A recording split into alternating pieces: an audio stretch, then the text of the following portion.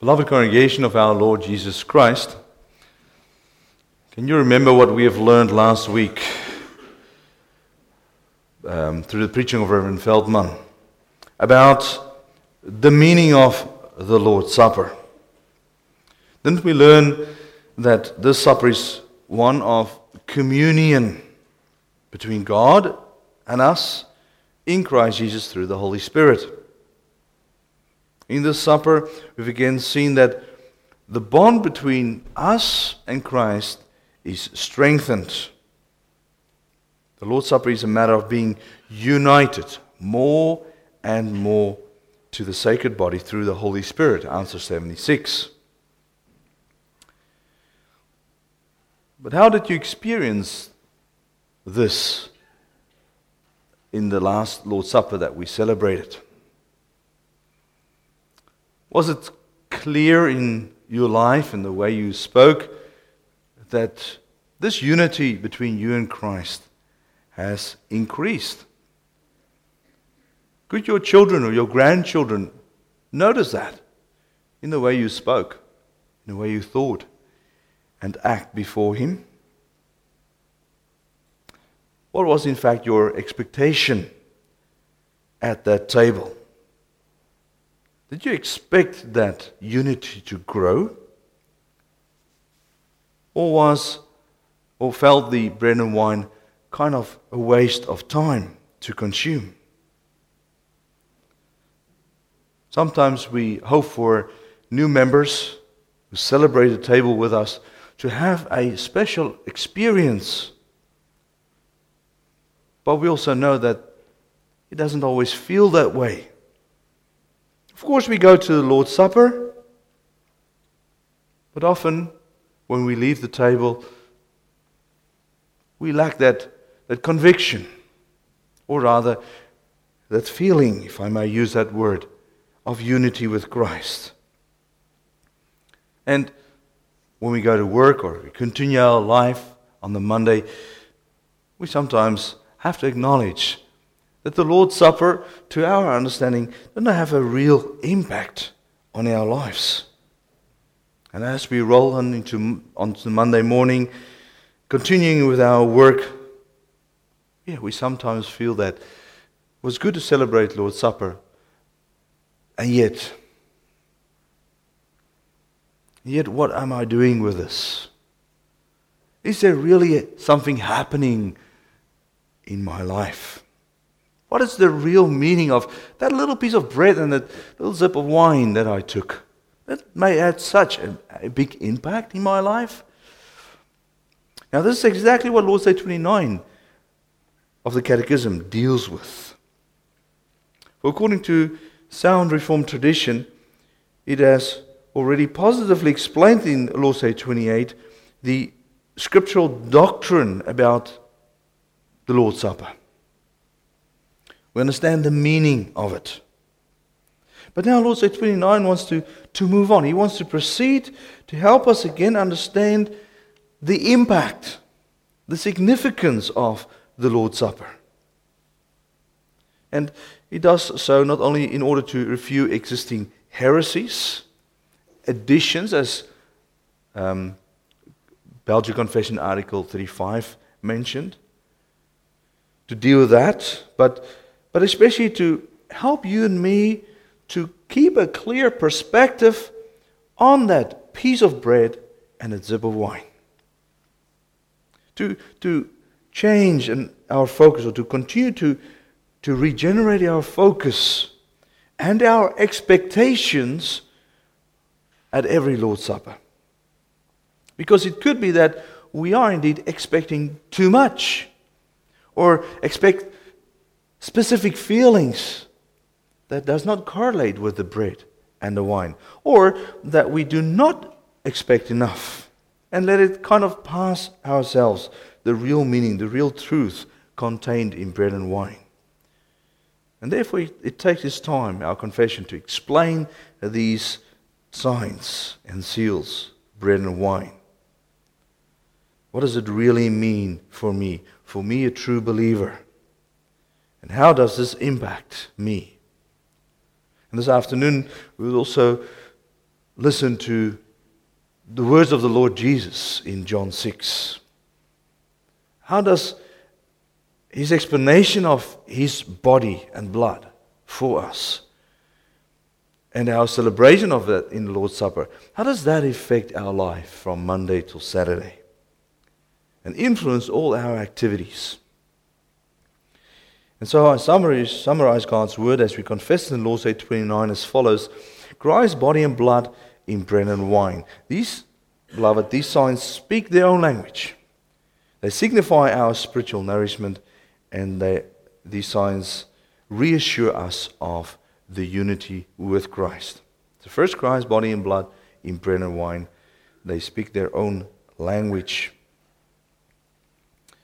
Congregation, when reading question answer 78, we see that the Catechism is using strong language, strongly expressing itself.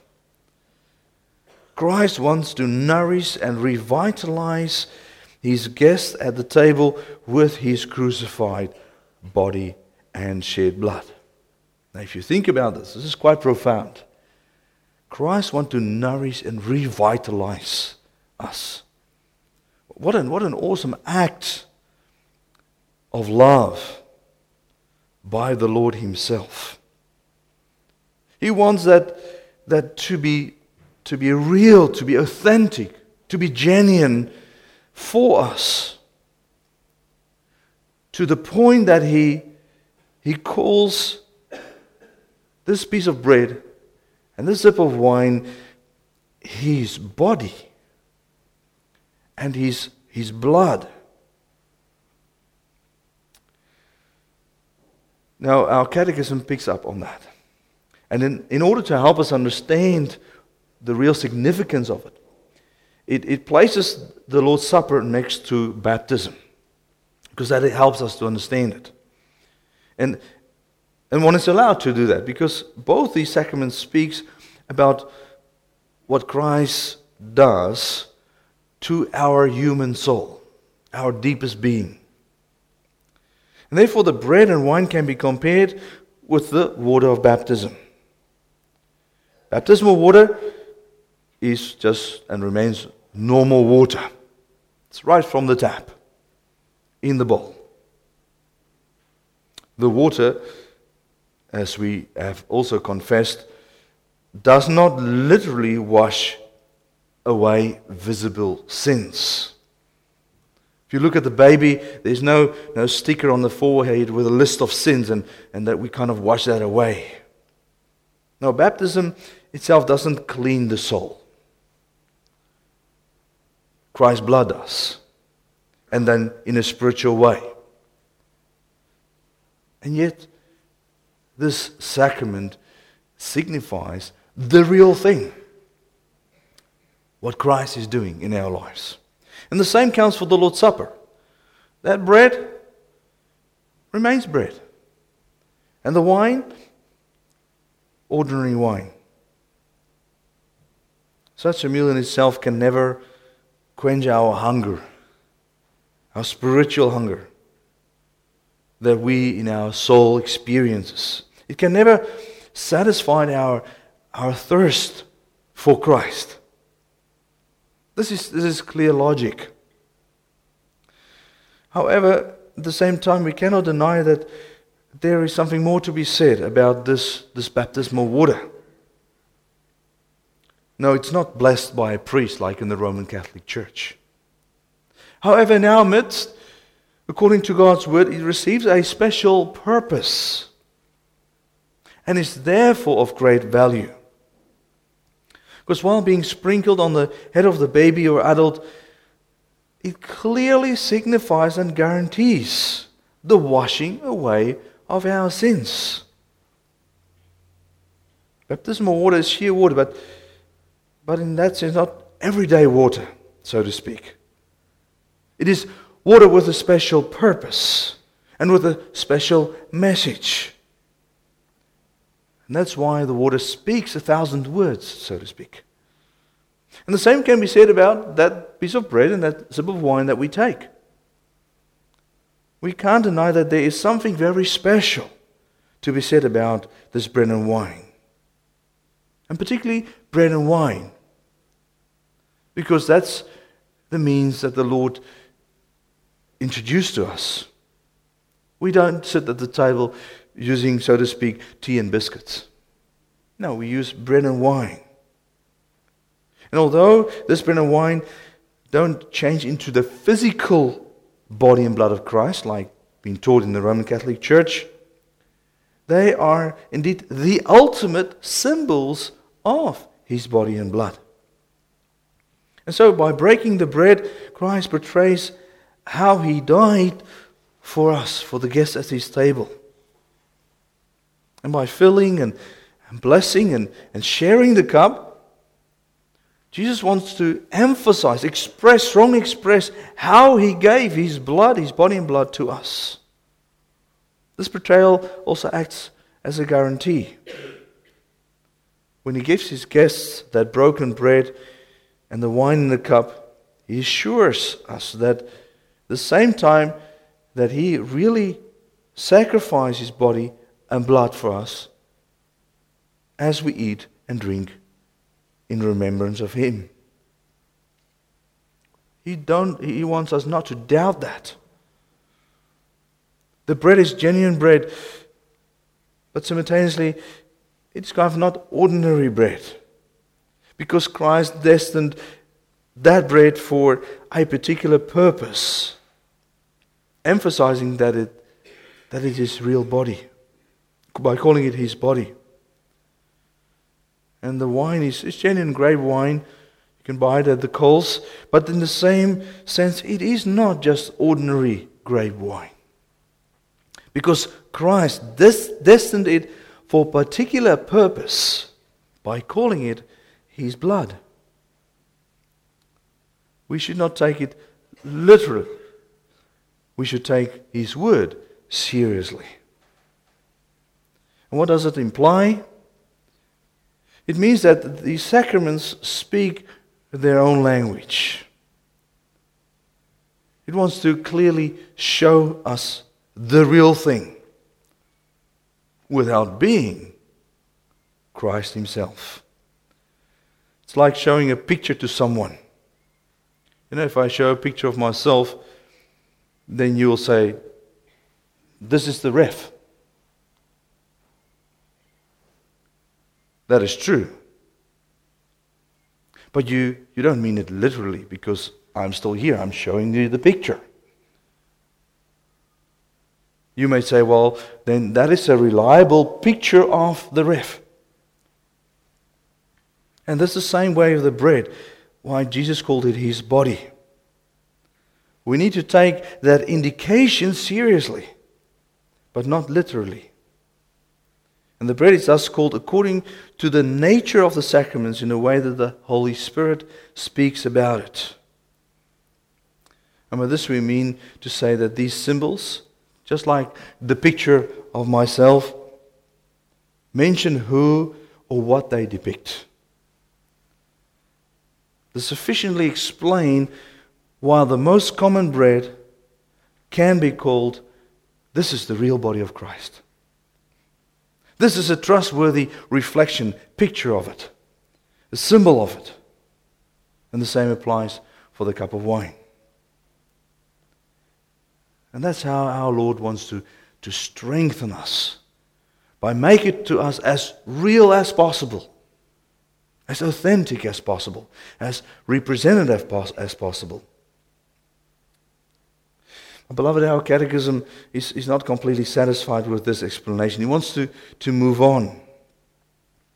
According to it, the most important has not been said about the nature of the sacraments. Because there's more than just the symbolism of the bread and wine. And therefore it wants to show us why Christ calls the bread His body and the wine His blood. What is His purpose for doing so? Thus giving it a special meaning. And what do we do when we leave the table? When we take these signs, this bread and wine, seriously? What do we do with it? Is it only meant as figuratively? A reflection of the true real thing. As with baptism, the Catechism doesn't hesitate to again use strong language to name the bread and wine. There should be no misunderstanding of the importance of this sacrament. On the contrary, it likes to explain why Christ, with very good reason, calls his body the bread and the cup his wine. And this we see in point 2. These signs signifies our spiritual nourishment. Beloved, Jesus chose the symbolism of a meal, a table with food and drink. It's a true blessing. And it's a true blessing for those who hunger and thirst, especially spiritually. It is the believer's most ardent desire to sit at a table, to sit at his table. It's something that we long for. It's our desire to be there with one another, with the Lord. Because it's the real thing. It's a blessing. It's not something that is optional to attend. We don't dare to stay away for not good reasons. Because we know at that table, the real thing takes place. Our hunger and thirsty souls are stilled, are satisfied, are nourished to eternal life.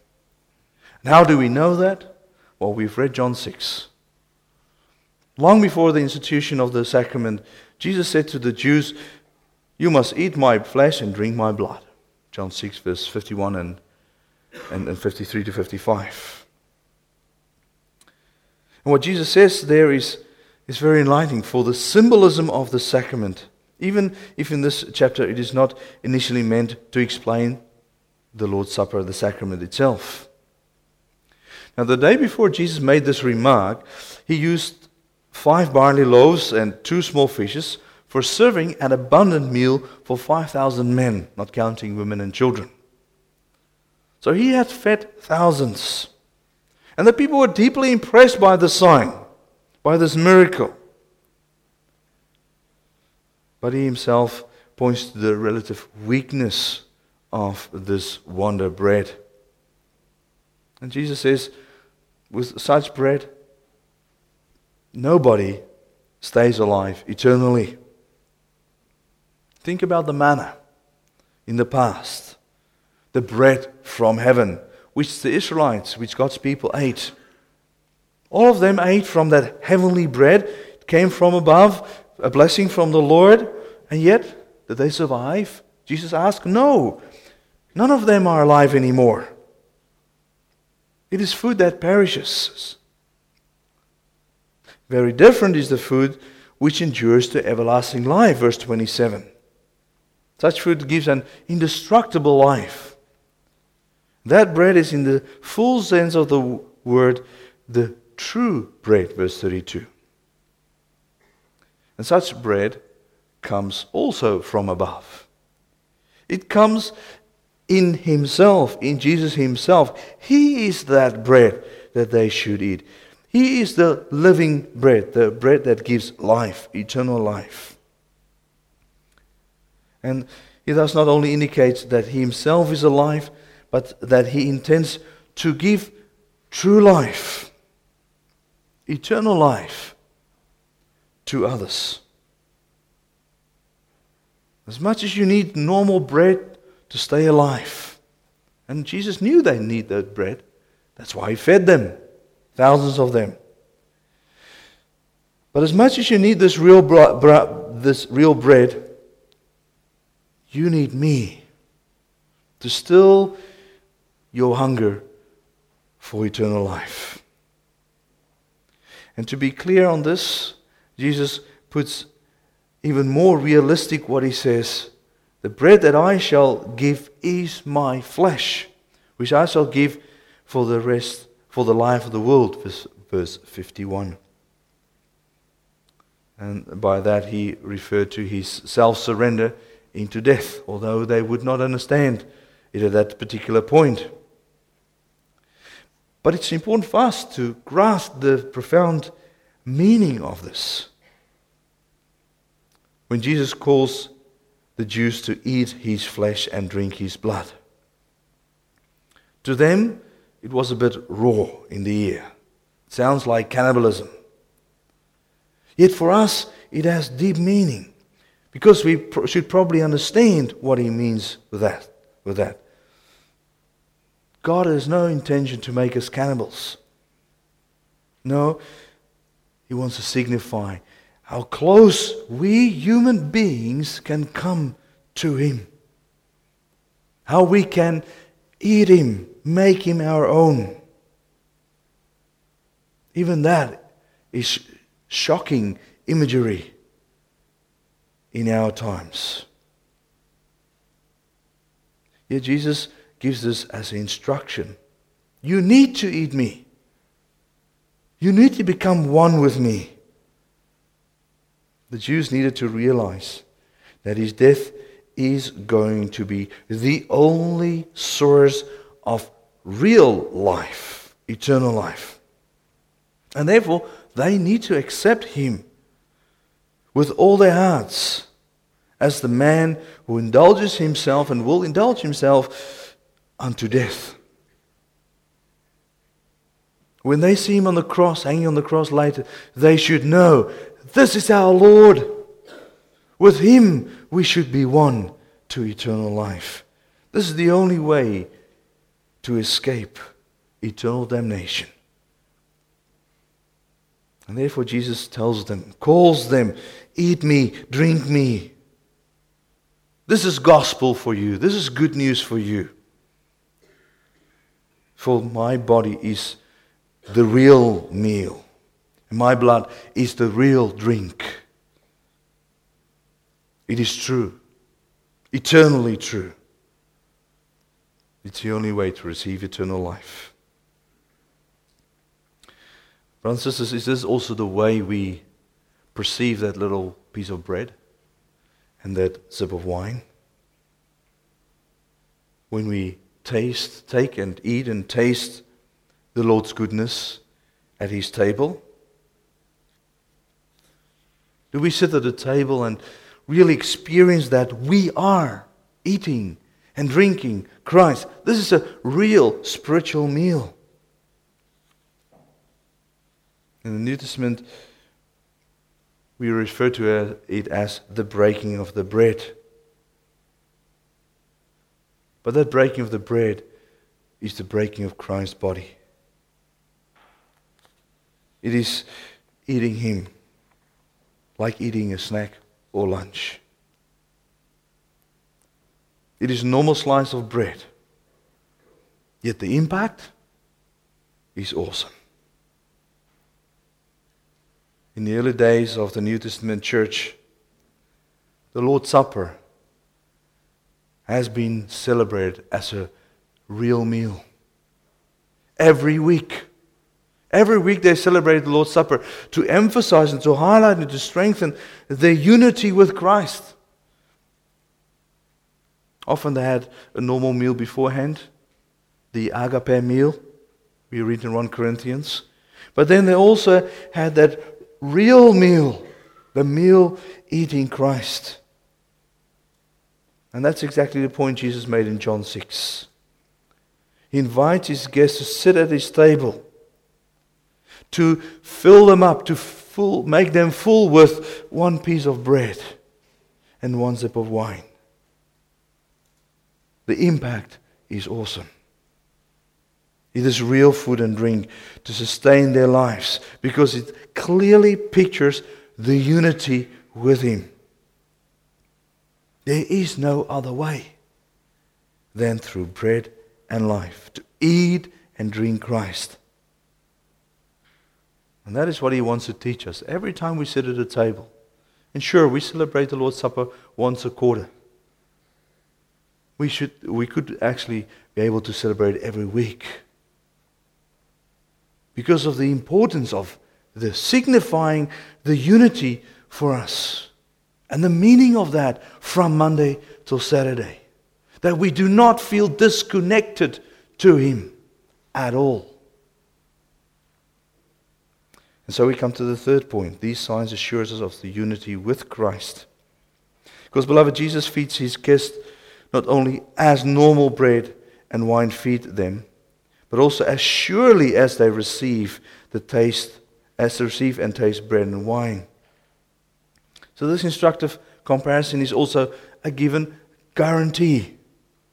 The Lord's Supper doesn't only illustrate how we became partakers of him, how we become partakers of eternal life, but also guarantees that he becomes part of our life. We and him and us. For Christ, this is an even more urgent reason for him calling the bread and the wine his body and blood. For just as real as we eat this bread, we come to close contact with his real body. And not his real body, because his real body is in heaven, but the reality of his body in the communion that we have in the bread and wine.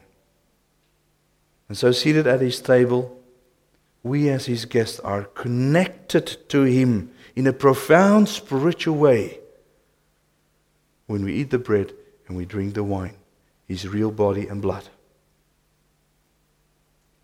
Yet the same token, we do not cling with our hearts to the outward symbols of bread and wine, but we lift our hearts on high, where Christ our advocate is at the right hand of his heavenly Father. Lord, you're up there in heaven, bodily, and that you're so close to us. Thank you for the bread and the wine. Spiritually connected through the Spirit. That is our unity with him. And so these bread and wine, which we frequently use, should be the starting point of our thoughts. Christ gives us, as his guests, these signs in remembrance of him. In our minds we go back to him as he offered himself that day that we read in John 6. The day he offered himself on the cross when he died. And we see the bread and we drink the wine and we think about the past, but we also are fully aware of the present. Because although he's in heaven, he's now with us here. He hung on the cross in the past, but his cross overshadowed our whole life, our whole existence. That past, all his suffering and obedience, he took with him to heaven. And yet he applies that every day in our lives. And so he takes, as to speak, our minds, our thoughts, up to himself who is in heaven. He wants that connection. And he wants that on Monday and on Tuesday up till Saturday. Yes, he is there as our advocate. He is there as the real one, representing also our bodies, assuring us of his return, that one day we will be with him in renewed bodies. He was a human with a special past.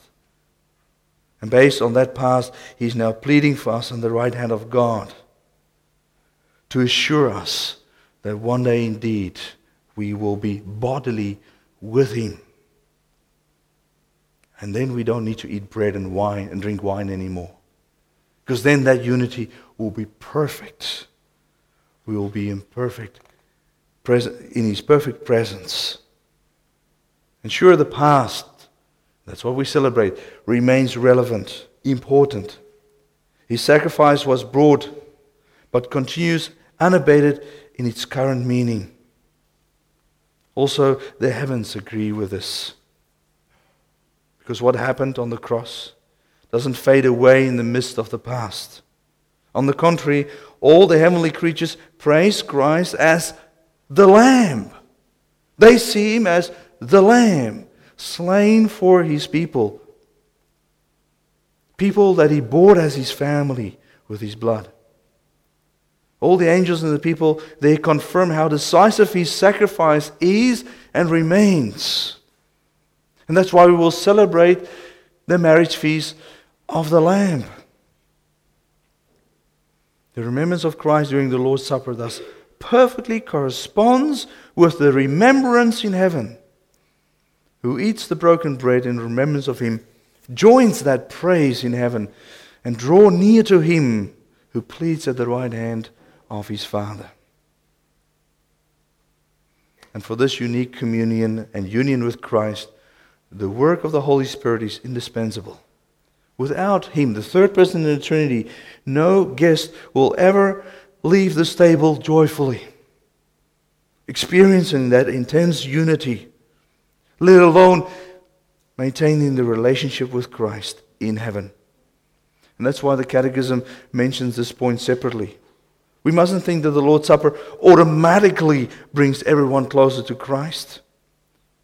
No, He affirms to all the people at the table that is the powerful work of the Spirit, who seriously wants to admit to join Christ must always call upon the work of the Spirit.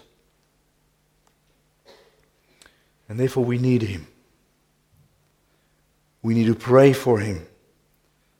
Also after the Lord's Supper, that we may daily increase through the Spirit in that community with Christ. Does it mean that our relationship with Christ always and every time becomes steadily stronger at every Lord's Supper? Well, even the most pious among us will recognize that this relationship sometimes barely affects our doings. That's how we often experience it. We so often fail. It's not God's fault, it's our fault. We so often fail. There even remain in us an aversion about Him. Responding like those in John 6, do we really have to eat you? But there's also remaining aversion about ourselves. We even sometimes ask, are we with all our depth still really welcome guests at the next dinner, the next table? Yet Christ comforts us through His Spirit at His table and brings our hearts to rest. Eat, drink, remember and believe. Know that my Spirit will continue to work this unity, even if you don't feel it. It is there because it's my promise. That's what I want to emphasize, confirm with you at my table. Guarantee to you, you repentant guests who sit for the umpteenth time at my table. You who have not deserved anything but the wrath of God, under which I had to die. But through my Spirit, we are one. Not the same as my Father and myself, but we are one through the Spirit. And therefore, this is the guarantee I want to give you, I want to show you in the bread and wine. That's why I call it my body and my blood. It's a trustworthy seal of all my sufferings, my complete obedience for you. There's one seal, the bread we have to eat. And the other, the wine, we have to drink and incorporate both in our bodies. Because what Jesus did for us is real through His own suffering.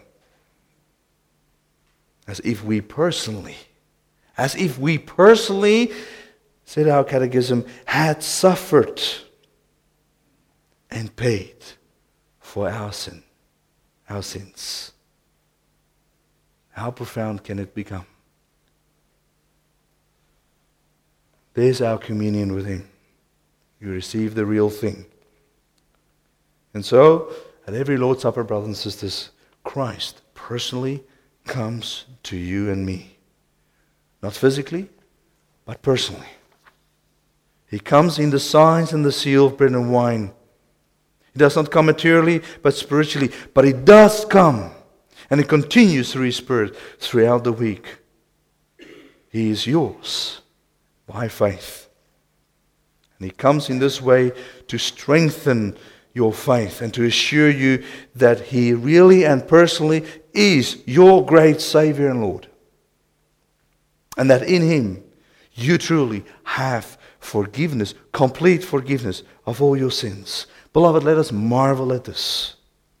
Marvel at this salvation. May this really continue to fill us with wonder, with awe, with real joy every time we celebrate Lord's Supper and after. You know, the response of the people in John 6 was that of unbelief. May that never be our response. Go to the table with great expectations, expecting the real things.